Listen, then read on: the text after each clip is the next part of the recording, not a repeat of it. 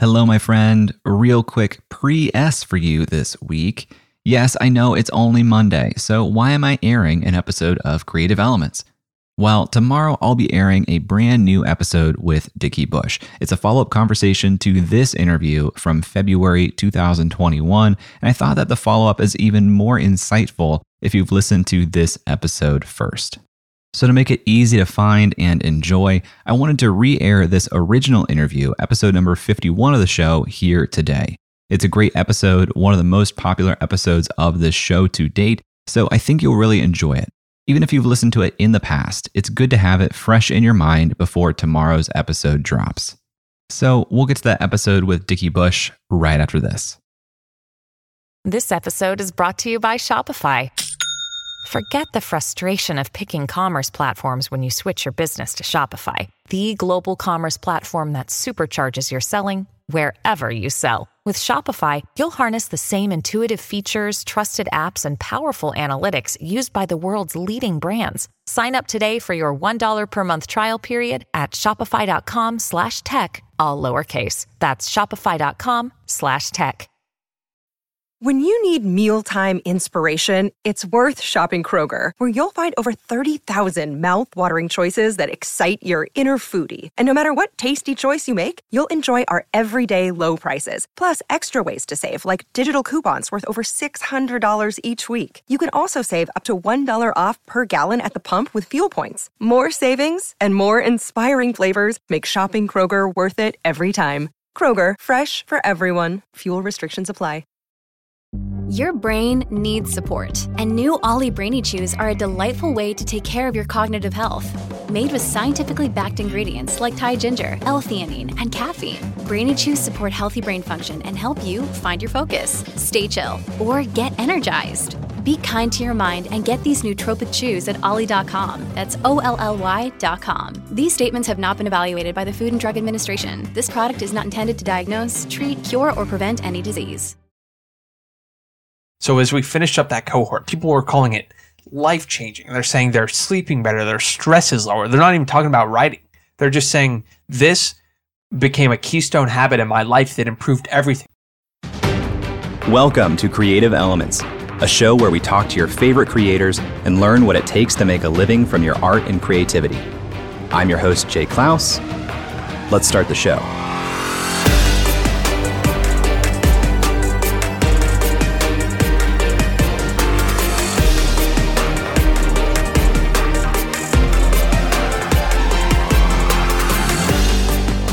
Hello!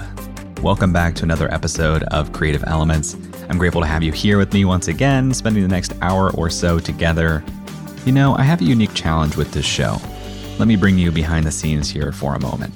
When I bring on a really high-profile creator, I know that episode will do really well in terms of listeners, new subscribers, all the numbers that I measure.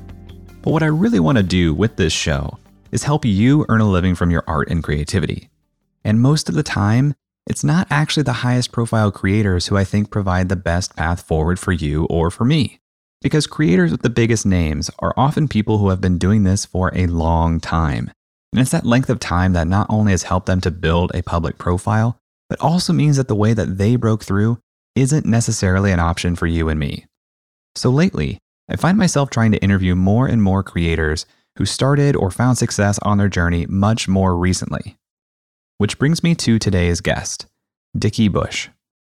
What I do full-time is I'm a portfolio manager at a hedge fund, so I spend most of my day predicting the global economy, and it sounds a lot cooler than it feels sometimes. But outside of that, I like to write and share ideas online via the written word. If you spend any time on Twitter, chances are you've come across one of Dickie's tweets over the last few months. And if not his tweets, almost certainly a tweet related to his online writing program, Ship 30 for 30. Ship 30 for 30 is built to help you create a habit of writing online through what Dickie calls atomic essays. Atomic means the fundamental building block of everything else. So an atomic idea, I say that podcasts and books are just collections of atomic ideas. A podcast, if you sliced and diced it, would be they're talking about 5 or 6 different things.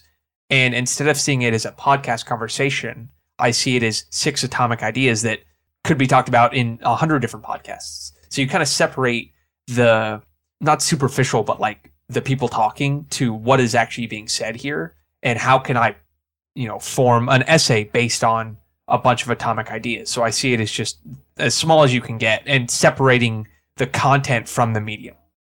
Through Ship 30 for 30, Dickey teaches people to distill these ideas into short essays expressed in under 250 words.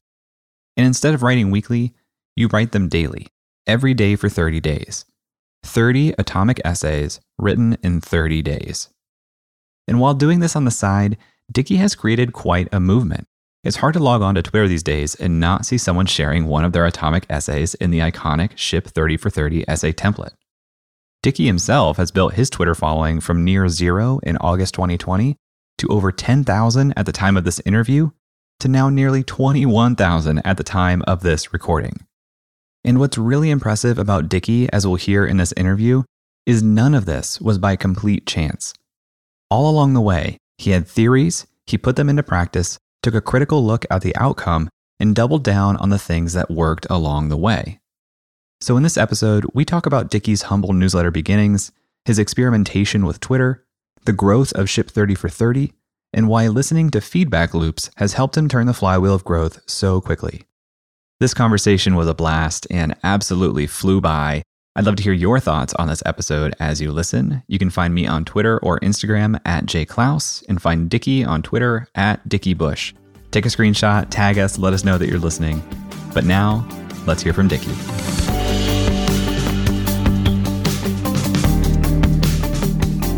So I've graduated from college 2 years ago and went right into finance. And so I was a financial engineering and computer science major in college, and was actually the last thing I wanted to do was write, interestingly enough. And I didn't take any writing classes or really any liberal arts. And I regret not taking some of those classes. As I look back on my college experience, I think I eschewed the idea of doing any kind of history or philosophy or writing just because I was math and tech, and that was it. But so my interest in finance definitely came first. But the more I dove into the world of finance, I realized how effective writing is just to clarify your thinking and kind of share your point of view. And so that was really the genesis. It was definitely finance first and then writing. Tell me more about that. How does writing help clarify your thinking in a financial world? So when I joined, it was you're inundated with information, emails, people reaching out to you, street research, all of this, and it's all written, right? And so your email inbox just is lit on fire. And so I said, there's got to be something to this. And the more I kind of dug into it, it was writing is the only way to take all of that information and put it back out to see what either is sticking or what makes sense. And so I started, as I was consuming all this information, both in the real world from podcasts and books and things like that, but also in what I did full time, it was like this unifying feeling of the only way I can start to understand these things is when I write them down. And so that was still to this day, the reason I write anything is usually it may come off that I understand it, but it's really for me to understand it myself. And what did this look like? I'm thinking especially like in what seems to be like a kind of technical, scary world of finance. What does it look like for you to write things down to understand it yourself? Are you like stream of consciousness talking to yourself? Are you trying to repeat back what you read? It's a little bit of everything. I keep a journal for, and this is so fun to talk about because I've never talked about my writing through the lens of finance. I keep a trade journal where any kind of things that I interact with the market, I write down what I was thinking at the time, kind of a decision-making log that I'm able to look back on. I have basically, and this is the same for writing what I mostly write about versus what I write about at work, it's finding a forcing function to force you to understand that information. And so I write an internal newsletter that I send off to people there where every Friday I kind of summarize what happened that week. And by writing it down, that's forcing me to either think through it, and you have that forcing function. And the same thing is with my weekly newsletter. I actually have to interact with the things that I'm consuming, and then the natural result is you just understand it better. Totally agree with this. I had the same realization. I did the first year where I realized that writing was important to me. I wrote every day for a year. And what I realized was what you're saying, you have these constant interactions with the world around you all the time, and they're shaping your behavior and your thought patterns. But until you force it into the technology of the English language, you don't actually understand how they're shaping you and doing things. So I totally agree with that. I hear all the time that people in finance, investors especially, they'll take notes on decisions that they made and why they made them. And it makes sense because then you can revisit that and make your decision making even stronger. But do people actually have like a consistent pattern of, okay, I'm going to read my logs from 2 years ago? Or is it like there's some stimulus that says, okay, I'm going to see what I said about this decision specifically? I think the ideal scenario is you have some kind of regular practice where you go revisit it. And I think it's an idolized thing where, I take all these notes and every time I'm writing it down, I'm like, ooh, I can't wait to get right back through this in 3 months when I really need it. Do I end up looking at them all the time? No. And sometimes I feel this guilt of like, I've written all these things down that I'm not revisiting that I said I would, but my kind of, mental model or framework around this is just in time versus just in case, where I know it's going to be there if I need to go back to it, but I don't need to reread things just in case I miss something. It's what we underestimate is the power of search for all these note-taking tools. And your brain's pretty good at thinking like, oh, I think I remember saying something about that. And you just search and it does a good enough job of resurfacing. So I don't have like a regular practice, but ideally I would, and maybe we'll get there. So you were writing internally first at your finance job. What happened that you started sharing externally more publicly your writing generally? So it was 2020, and I'm super into just health and wellness and growth, and at the time was just self-improvement. I played football in college and played center and was 280 pounds when I played. And coming out of that, I kind of had to make a choice. And I like to say I was either going to 180 or 380, whatever decisions I made at the time. So I was kind of really into habits and just improving. I really had to kind of rewrite my life's operating system, because for my entire life, it was get as big and as strong as you can. And that's all that matters. And then I stopped playing football and it's like, oh, wait, you can't do that in the real world and be, a functioning member of society for the most part. And so I was just reading and consuming this information. And it goes back to, I wasn't feeling like I was putting it enough into practice. And so coming into the year, I met Kay High, who's he's a founder of Rad Reads. And I met him at a New York City happy hour that he was hosting for his newsletter subscribers. And he said, straight up to me, write a newsletter every week for 52 weeks and watch it change your life. And I said, yeah, that sounds like a good thing. Like, what should I write about? He's like, well, what do you consume? Like, what do you do? I'm like, well, I listen to a lot of podcasts and read a lot of articles. He's like, just start sharing those with a little snippet and see what happens. I wanted to cut in here at this full circle moment because back in episode number 29 of Creative Elements, I talked with Kay He. And we spent a lot of time talking about his own journey into writing while working on Wall Street. And for Kay, it was writing a newsletter that changed his life. I was sitting on a beach. I still was employed, January of 2015. And I had some time because I was on vacation. And I always love to read random internet stuff.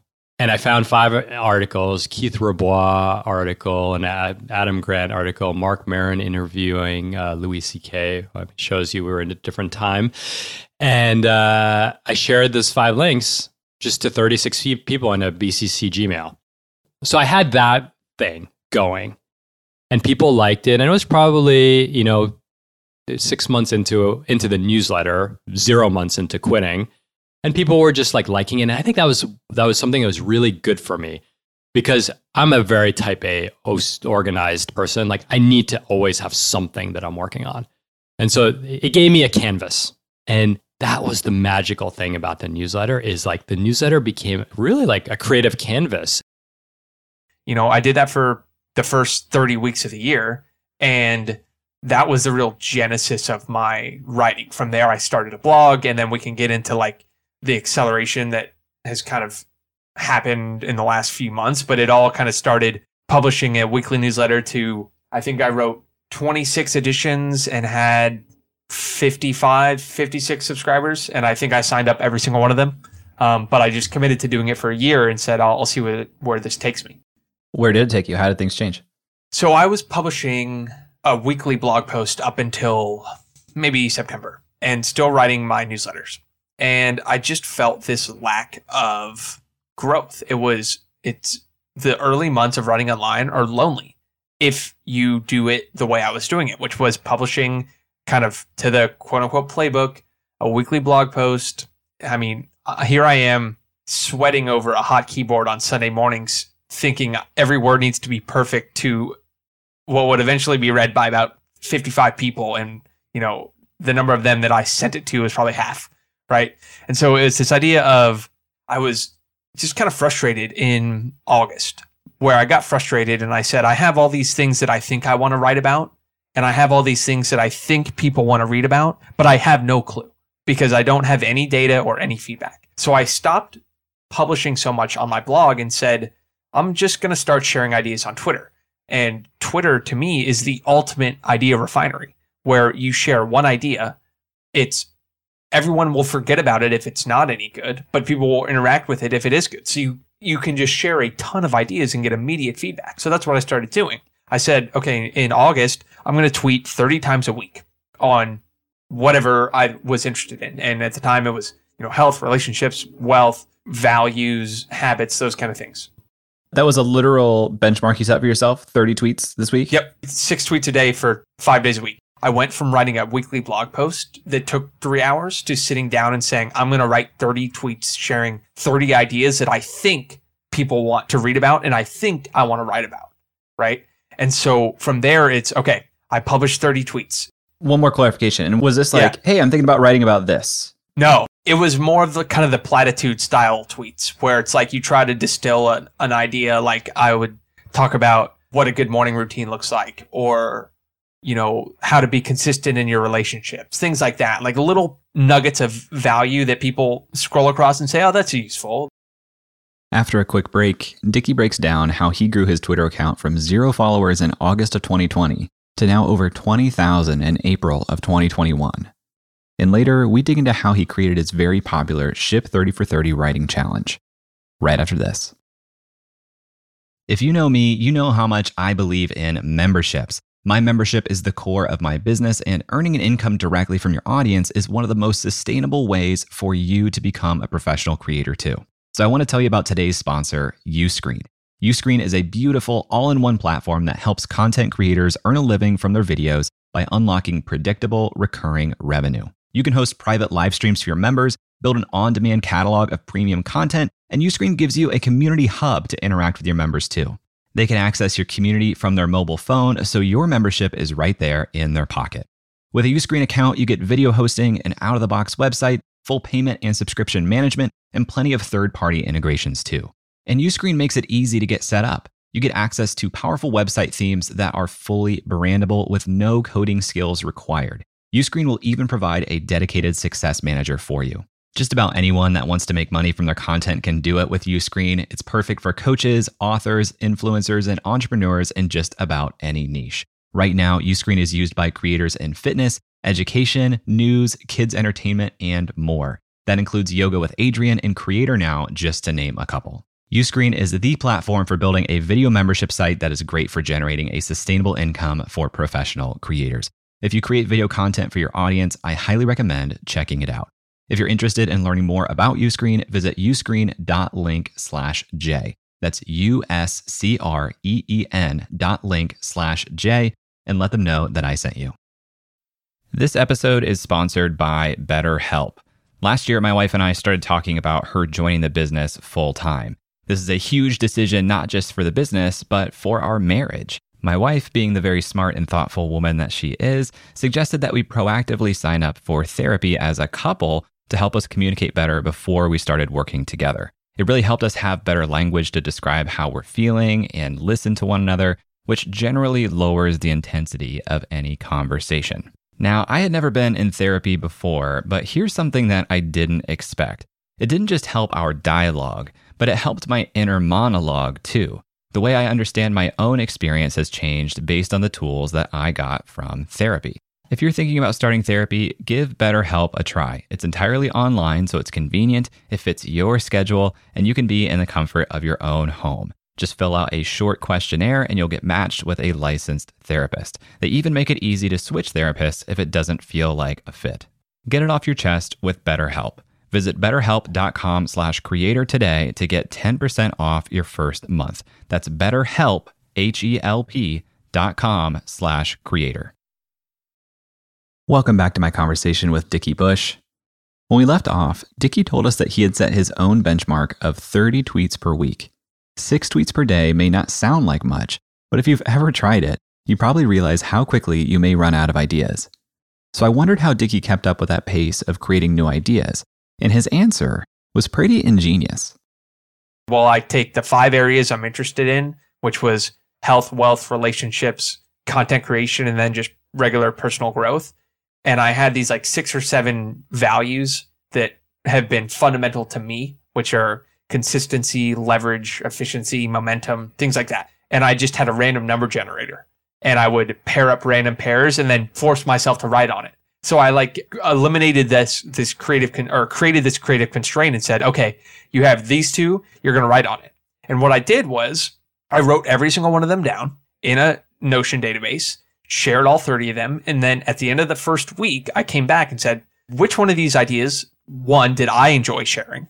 And 2, did people interact with? And I had, at the same time, to kind of get more eyeballs on what I was tweeting, I was summarizing every single podcast episode I listened to into a thread. And that would take me an extra 45 minutes every time. But I went from 0 followers at the beginning of August to 600 at the end of August, right? So I had more eyeballs on these ideas, right? I accelerated a little bit because I had a thread get picked up by Naval. And then just like that, the feedback loop rapidly accelerates, right? I have twice as many eyeballs share the ideas, etc. Were you batch creating the tweets and then you kind of schedule them out or put them out 6 a day for 5 days? Exactly. That's exactly what I did. And that was my sacred writing process for those 6 weeks. It really was, where I sat down for 2 hours on Sunday and I wrote them out. And because of what I do full time, I just couldn't spend all day on Twitter just for distraction purposes. So I just kind of scheduled them off and then came back I check in throughout the day, etc. But I couldn't be creative on what I was interested in sharing about on Twitter as much during the day. So yeah, I just scheduled them. Going from like 0 to 600 followers probably was like life-changing in a way. And I imagine it didn't happen immediately upon, the first couple of weeks, right? So there's probably a point in time where you're like, am I shouting into the void even on this strategy? How long did you give yourself for this strategy of 30 tweets a week to know if it was working? I actually started a new Twitter account on August 1st. And the reason I did that, and this is kind of tactical, but I was using a Twitter account that was 10 years old. And my social graph was all my friends from high school who were no longer using Twitter. And part of kind of the social discovery algorithm is who interacts with your stuff, who you're tagged with, all that. And so when you went to my profile and you said, who is this person like? It was 10 inactive accounts. So there was no way I was going to hitch on to any kind of organic growth. So I started a new account in August and had some small following come over. And so I really started with like 150, but that was kind of eye-opening. It was like, I thought I had 700, 800 followers, but here I am saying I'm making a new account and I get 100 of them, right? So I didn't start from nothing. I'd been tweeting out my newsletter and things like that. Yeah, so that I didn't start from 0, but pretty close. I got lucky. I got very lucky. So here's basically what happened was I did it for 4 weeks and I knew I was going to do it for at least a month. And I'm coming up at the end of the month. It's the end of August. And what I did was just sorted the tweets by likes and said, what happened here? Like what ideas were interesting? But at the same time, I wrote a thread on Balaji Srinivasan. And so I think it's my most popular thread. I think it has 2,000 or 3,000 likes on it. And it was just the way he sees the world. I listened to him on one podcast, and instead of summarizing one episode, I listened to 5 and then put all his worldview together. And I tweeted out at 7 p.m. I went to bed, woke up, Naval had liked it, and I went from 600 to 1,300 Twitter followers and from 300 to 700 newsletter subscribers because I put my newsletter at the bottom. And so I like to say it took me 35 weeks to go to 200 newsletter subscribers and 12 hours to triple from there. So I definitely got lucky kind of with one of those threads. But I say I got lucky, but I wrote 25 threads before that got no engagement, right? So it's lucky when it shows up, but it comes from that consistency. And threads are no joke. You said it took you 45 minutes each. And that's what hangs me up all the time because I'm like, okay, I know I can write and I know I can take some of the stuff that's more long form and craft it into a native tweet or even my own podcast episodes. I could turn into tweets and make something useful, but it takes so much time. How do you do it? I got very good at taking notes, listening to podcasts at 2 times speed on a morning walk. And it's a knack that I developed. But when you have the lens of I'm turning this into 6 tweets, podcasts kind of change how you listen to them. You stop listening for a conversation and you start listening for kind of atomic ideas that can fit in one tweet. And as I would listen to it, I'd say, oh, that's one. 3 bullet points underneath. Boom, that's a draft of a tweet. I can craft that later. Right. So it was kind of, I really enjoy taking just long walks. And so it was finding a way to kind of write while I did that. Saved me a lot of time. So you're having this success with your Twitter strategy. How did your writing strategy change then outside of Twitter? So I saw the beauty of having a tight feedback loop for sharing ideas. And so I actually wasn't writing blog posts during that month of August and September. And what I realized when I came back was I'd been writing these long form posts on things that I wasn't even sure if I wanted to write about. And so these tweets were almost small bets of total upside if people resonated with the ideas. So at the end of those 2 months, I again had more clarity on what I wanted to write about, which was just kind of growth and optimization in general. But at the same time, now I had these tweets, but I had all these ideas now that felt too short for blog posts, but too long for tweets. So I needed a new medium that kept the same feedback loop tight. And at the time, I saw people were doing this 100 essays in 100 days on Twitter. And I thought, I really want to do that. I want to accelerate this feedback loop the same way that I did with my Twitter strategy. So I just started writing small screenshot essays, which I now call atomic essays, every day. And that was the genesis of Ship 30, obviously. Explain what a screenshot essay is for folks who are listening to this and haven't seen it. So if you could picture when you read anything on your phone, you're going to have to scroll. But on Twitter, you can't consume content that you scroll through, like because a thread, it's not very continuous and they're supposed to be small. But you can use kind of either Figma or Canva and create what we call an atomic essay template. And you basically put all the text on one screen, one screenshot. And so when someone opens the image, they're able to read the entire thing without scrolling. And it's just like a different medium of content consumption on Twitter, which I think is why it stands out. Yeah, it's really interesting. And you doing that and the folks that you worked with through Ship 30 for 30 doing that is the first that I really saw it across the platform. And it seems kind of counterintuitive, right? Because Twitter is really optimized for written text. And even threads were introduced to say, okay, we'll give you more space for this. So it's surprising to me how well the algorithm seems to favor an image that is almost wholly text. So I think it stops people in their tracks a little bit. And I think that's what it breaks up the straight text narrative or kind of whatever you are when you're on Twitter. It's same thing. And like you can just scroll through everything and not pay attention to it. What atomic essays do is it just kind of breaks up the monotony of Twitter. And at the same time, you can learn how to be a copywriter as well, because you are getting someone to first stop scrolling and then 2, click on your essay and then read it, right? So it's like this 3-pronged process for improving as a writer that you get to do all in one.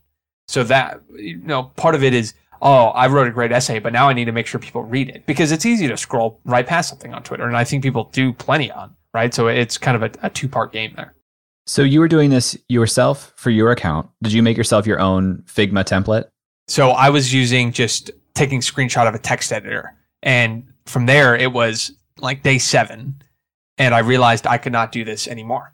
It was hard to write and publish every day. And I'd been a big studier of James Clear and Atomic Habits. And I knew the one thing that makes habits easier is community accountability. So I said, I need to find some other people to do this with me, which was the genesis of Ship 30. And how did you find those first handful of people, or how did you approach them and tell them about this idea? So I spun up this was really, okay, I need to find people to write with me. How do I do this? And I spun up a landing page, a type form, and I said, Ship 30 for 30, join me on a 30-day writing challenge. didn't say like, I just need you to write with me. It was, okay, I think people are going to be interested in this because people kind of resonated with the few essays that I had shared already. And then, so I put out that email form and a couple people picked it up. And I'm in Compound Writing, which is a writers group, and they put it in their newsletter like, this is a cool idea as well. And we had like 285 email signups in the first 2 days. And I said, okay, this is going to be a lot more than I thought, but we're clearly onto something. So we got started. 3 days later, we were going. We just spun it up, put through everyone in a Slack channel and said, go. Who's we? Me. Well, I guess we is me. I kind of spearheaded just I guess I'm just talking in the second person too much, but I spun up a Slack channel and threw everyone in it and said, okay, here's the challenge. We're doing every day for 30 days. And we were just kind of off and running. And that was an instrumental process, was just having that first cohort of people, because I learned so much about, okay, what does it actually mean to run a community? What's it mean to build a writing habit? What are these people actually struggling with? And this goes back to the feedback loops. I got an insane amount of data of like, what do people actually struggle with here? And then from there, we just kind of kept building. It sounds like that first cohort was just like a free community. Hey, who wants to do this with me, right? So it was $50 and you got your money back if you completed the challenge. And so that was the original, and which was an absolute nightmare to deal with logistically of like, okay, I believe you, like, I'll send you your PayPal back. I'm using like a PayPal pool trying to do all this things, super things that didn't scale. But I mean, we had 60 something people and I'm like dealing with PayPals and all this and just not what I needed to be doing at the time, but it worked out. And I think we had half the people complete the challenge, which is good. When we come back, Dickie talks about the next steps he took with Ship 30 for 30 and how it's grown to nearly 300 members within each cohort. So stick around and we'll be right back. This episode is sponsored by Podcast Movement. For the past decade, Podcast Movement has organized the world's largest gathering of podcasters, featuring thousands of attendees, hundreds of breakout sessions, panels, and workshops, plus the largest trade show in podcasting. Podcast Movement helps podcasters of all experience levels create, grow, and profit from their show. It's suitable for beginners, but you'll also have the opportunity to meet some of the biggest names in the industry. I've been to several Podcast Movement events, and not only is the programming incredible, but the culture and vibe are incredible too. It attracts thoughtful, empathetic, and collaborative people, which makes sense when you think about the medium of podcasting. Podcast Movement hosts 2 events per year. The first just wrapped up, but their flagship conference is happening August 19th through the 22nd in Washington, D.C. Attendees have the freedom to choose their own adventure across several different stages throughout the 4-day event, not to mention dozens of amazing networking events, parties, and the expo hall floor. Tracks include podcast creation, video and live streaming, industry professional, plus several stages of curated programming from some of the top companies in podcasting. It's truly a unique event, and if you are a podcaster, I cannot recommend it enough. Right now, tickets are available at super duper early bird pricing. And as a Creator Science listener, you can save $50 on top of that by visiting podcastmovement.com/science. That's podcastmovement.com/science. Welcome back. With his first ever cohort of Ship 30 for 30, Dickie's feedback loop was beginning to tell him that something was working. After all, half of the people involved finished the intense 30-day challenge. So it was clearly we were onto something. And I witnessed the power of writing every day for 30 days, both personally and seeing it in other people. So as we finished up that cohort, people were calling it life-changing. They're saying they're sleeping better, their stress is lower. They're not even talking about writing. They're just saying, this became a keystone habit in my life that improved everything. Someone wrote me a message and saying, my relationship with my wife is better because of this. I said, whoa, this clearly transcends this whole thing. And so I felt very passionate right away of, I need to get more people to do this. So from there it was, okay, we're onto something. I just need to get this out in front of more people. And I went on just a content binge and took my atomic essay. Instead of writing atomic essays every day during that time, I wrote threads, which got a little bit more engagement and you're able to kind of link things together a little better. And I wrote 20 threads in 2 weeks on how to build a writing habit, why you should start writing online, what the biggest struggles were. I got really good at kind of pointing out the problem of, okay, what is it that they struggle with? Consistency, finding people to do it with them, thinking that every piece of content has to change the world. All those things that you just kind of talk about and get in the conversation that people are having with themselves of, oh, that's exactly what I'm struggling with. And then you kind of we positioned Ship30 as a solution and solved all of those problems that early writers face. Well, right after the end of the first cohort, did you say to yourself, this is going to become a paid product? Or did you say, this is interesting, I'm going to think about this for a while, I'm going to go back to writing on my own? Like, how did you come to the decision to do another cohort and name the thing and those bigger decisions? I think it was people wanted to keep going.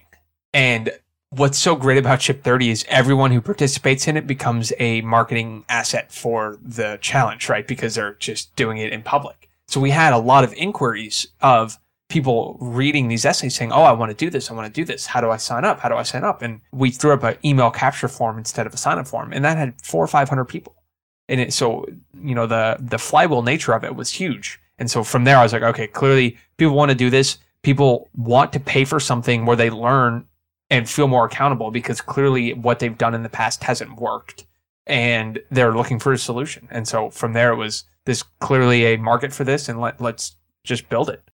This nature of customers being your best marketers also because they're doing this in public is one of the most remarkable aspects about this as like a business and as a product, as I see it. Was that predictable to you? Did you design that in, or is that just kind of like a pleasant surprise? It was almost a realization when I started the next cohort, seeing how many people found out about it just from people doing the challenge. And I said, okay, there's clearly a bit of a flywheel here where the more people that do it, the more people that are successful, they're going to share it. There's success stories. And so it was kind of a, whoa, I didn't mean or intentionally create it. But when I saw it, I said, okay, there's clearly a flywheel in motion here. As you have more cohorts, what has the growth in enrollments been like? So the first one we had 55, and the second one we had 171, and then we had 270 in the most recent. And right now we're on track probably to do around that 270 mark. But I think we raised the price on this one to keep the cohort at a certain size that I don't think we could do more than 250, which is, just, I think you lose out on some of the community benefits when you get too large for something like this, I think. And why is the community important for this? The habit building technique that we took from James Clear on this is you want to find a community where you have both accountability and your behavior matches that of the tribe, where sticking to something is very easy when everyone else that you know and interact with is doing it. So the community aspect is the most important part because you wake up and you don't feel like writing that day and you refresh our Twitter list and you see 200 others writing that day. I got to, right? If obviously there's 1,000 different factors that could make someone write or not write, but it's just an additional forcing function that you don't get when you try to do it on your own. How intertwined do you find Twitter to be in this experience? It's obviously very closely related. But are there people who come into the program who are not on Twitter at all, who don't want to be on Twitter? Is it important that they're on Twitter? If you look at our Google Analytics traffic, I think it's 85% of traffic comes from Twitter. And I don't know where the rest comes from. And maybe email, but I think almost every single person is founded on Twitter. And that's kind of the beauty of it is we encourage everyone to publish it on Twitter. And we actually have a lot of people who come into it and are like, I don't have a Twitter account. And we say, we suggest you make one because Twitter is the place for a challenge like this where you can get that feedback and interact with people. There's just no other platform where you can both write and interact with the things that other people are writing so easily. Yeah, it's interesting. I've seen kind of a trend of a lot of writers who realize, I got to be on all the social things eventually. James is an example. He puts his blog posts in his Instagram stories. Have you played around with that format for Ship30? Interesting. No, we haven't. We kind of stick to the one platform rule for now. And I think it's interesting to see James Clear. I think James Clear went to Instagram because he had almost 1 million subscribers and was running out of room on the other mediums. I think we have plenty of room to keep tackling Twitter for now, but Instagram could be interesting. But I like to say Twitter is show me your mind kind of thing, where more conducive to ideas and less I would probably scroll past a lot of atomic essays on Instagram.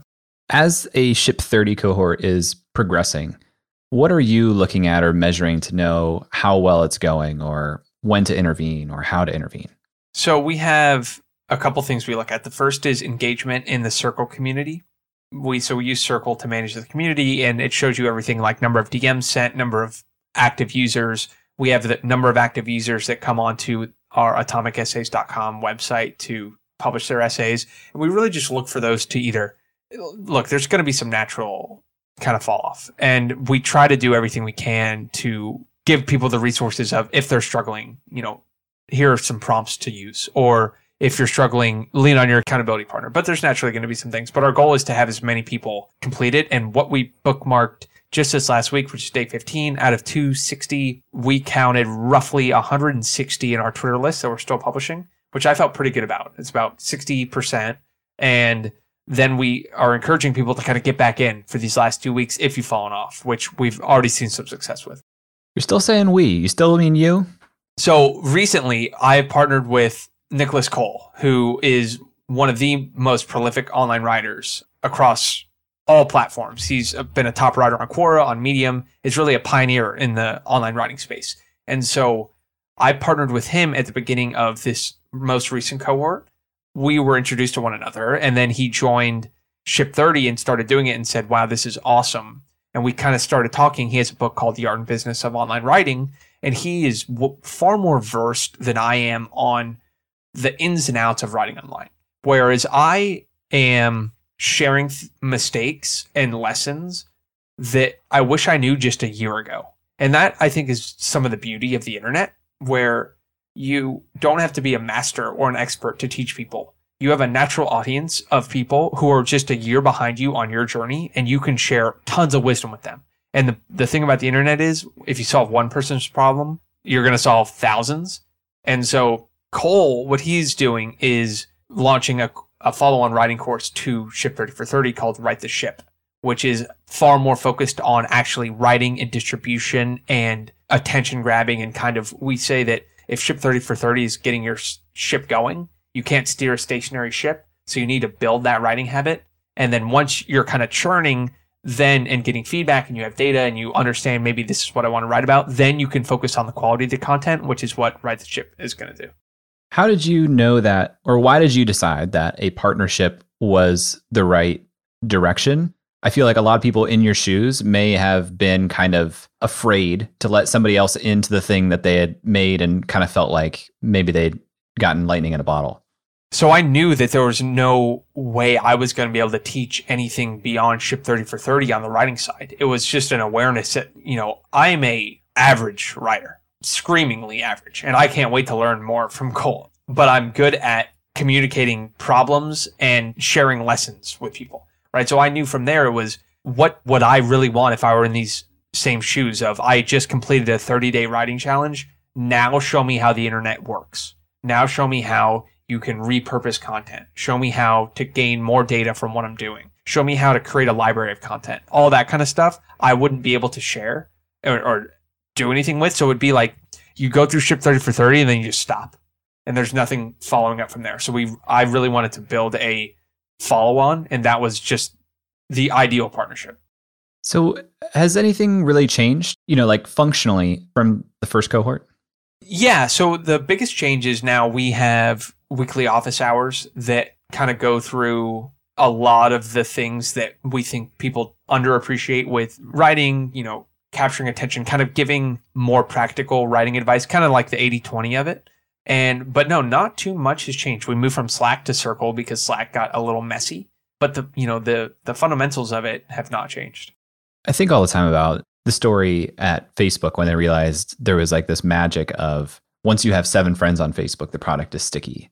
Have you noticed anything from behavior of shippers that once they get to this milestone, the habit is created or things really do seem to start rolling? I do think that there is a lot of the amount of feedback and engagement you get early on, where if you write 2 or 3 essays in the beginning that kind of hit home runs, and people in Ship 30 that start out with small but not zero following are definitely at an advantage where they're just kind of steps ahead in that feedback loop. And, part of what we say is don't think about growth so linearly. You have to think in kind of doubling terms, and going from 2 to 4 to 8 to 16 followers can feel very slow. But when you realize it's a doubling time, if you're at 600 versus 16, you're just like 4 or 5 doubles away. But that doubling time can be kind of long. So it is good to have some kind of basis. So the ones who've seen the most success start with a small following, jump into the challenge, and people kind of are unfamiliar with it, see them start writing it, and they get a lot of feedback and engagement. And that just kicks off the internal kind of motivational flywheel of like, oh, if I actually write every day and share these ideas, they're already resonating, and it just makes it easier. I imagine as this has grown, it's taken up more and more of at least your mind share, if not your actual time share. And so how are you wrestling with that tension between finance, economics Dickie, and creator Dickie? I wish I had a good answer for you. I do the best I can. It's kind of just a segmenting of the day, which is what the beauty of kind of markets are. They're closed a good amount of time. And so during the day from 7 a.m. to 6 p.m., I'm completely focused on markets. And then it's good because you can only stare at markets and the economy so long because they don't move very quickly. And so you do need to step away and refresh your perspective. So what's beautiful about doing both these things is they're orthogonal ways of thinking, where I don't have to think as hard about like second order effects and different quantitative ideas around finance and economics when I'm writing. And so it doesn't feel like additional work because it's such a break. Are you going to run new Ship 30 cohorts every month for the foreseeable? No, we are going to do not every month, but every 6 weeks, because I need a nice 2 weeks in between. We tried to do a write back to back, and I think every 6 weeks is a nice cadence where I get to rest a little bit, people get to rest a little bit. What's cool is we have a lot of people roll into the next cohort, where I think we had 20% of the last one roll over, and we're already kind of getting up there on this one. And they want a little bit of a break too, but every 6 weeks feels like a good cadence for now. How important do you find the literal financial buy-in of somebody buying into this program to be for their follow-through? I would say from the anecdotal evidence I have of the people, if anyone reaches out looking for a student scholarship or parity pricing, I just let them in, because I think it's something that you want to pay it forward and all that. But I will say I have not seen much follow through on the people that we have let in, because it's just too easy to give up if you don't have any skin in the game. There's a reason that people are willing to pay for it, because they've tried everything else and realize that it's a very good forcing function. Yeah, I saw that with my mastermind program. I see it with communities a lot too, especially paid communities. They're like, but I really want this person. I guess I'll just give it to them for free.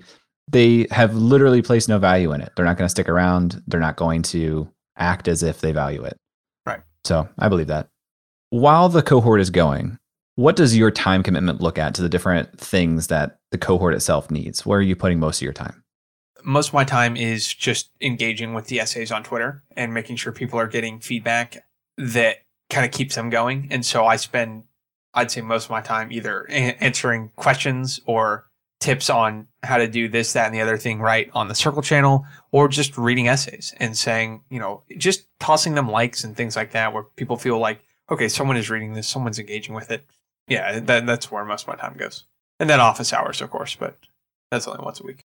This all seems pretty good. Seems like everything went according to plan and has been really successful. What's the thing that's really hard and scary and keeping you up at night?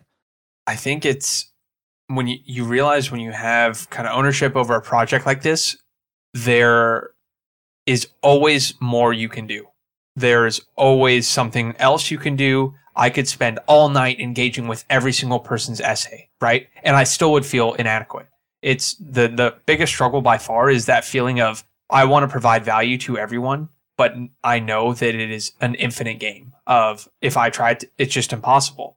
There's a feeling of, one, I know I could always improve the product and the experience and the onboarding and the landing page and share more. And it's a never ending game, and getting comfortable with that I've done enough today is by far the hardest thing, but it's a good problem to have. Also, I will say that. Is there anything that I'm not asking that I should be asking?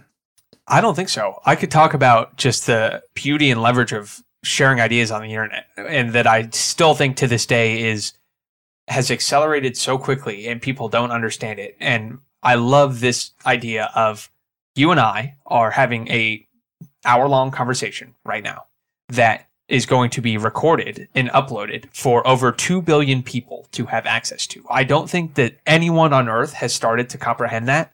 You go back to Marcus Aurelius in ancient Rome, and he's having a conversation, and he could have it with one person. And if he wanted to communicate it to 100, he'd have to stand on top of a castle and shout it, right? The idea that you can share a conversation or an essay or anything infinitely, I don't think we can even, our tiny human brains can't process it, which is why I feel so passionate about writing. I know. And it's really easy to get lost in like but it's too late.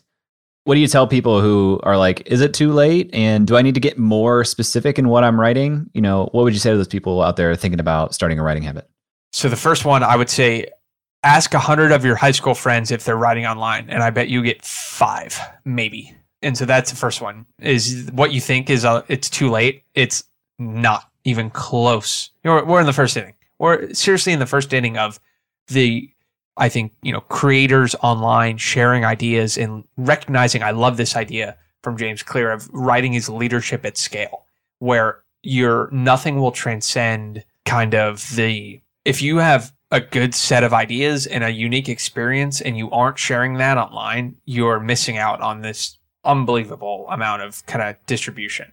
And as for niching down, I think you want to delay that as long as you can, because you don't know what you want to write about and you don't know what people want to read. And this goes back to the feedback loop. You want to share a ton of ideas, see what resonates with you and with others. And that's an overlapping Venn diagram. You dive into that Venn diagram and say, okay, you start with 1,000 ideas. You find the 100 that resonate with you and others, and you dive in. And then you share those 100. And from that, 10 will resonate with you and resonate with others. And then you dive into those 10. And then you share those 10, you find 3, and then who knows how long that process takes, but once you kind of have 3 or 4 core ideas, you find a way to say them in 1,000 different ways. So don't worry too much about niching down in the beginning, because you don't know what the market wants and you don't know what you want. And so just get started.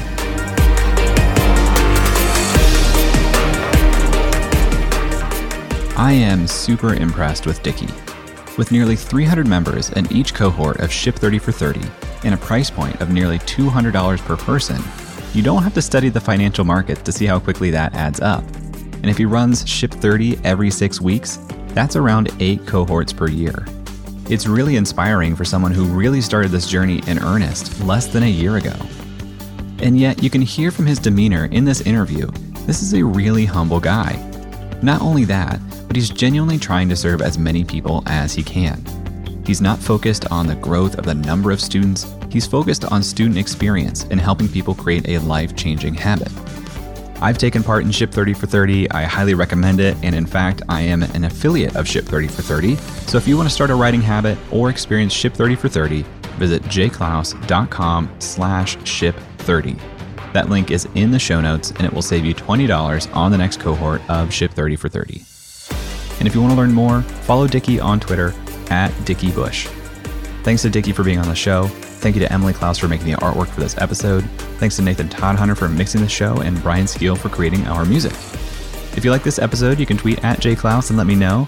And if you really want to say thank you, please, please, please leave a review on Apple Podcasts. Thanks for listening, and I'll talk to you next week.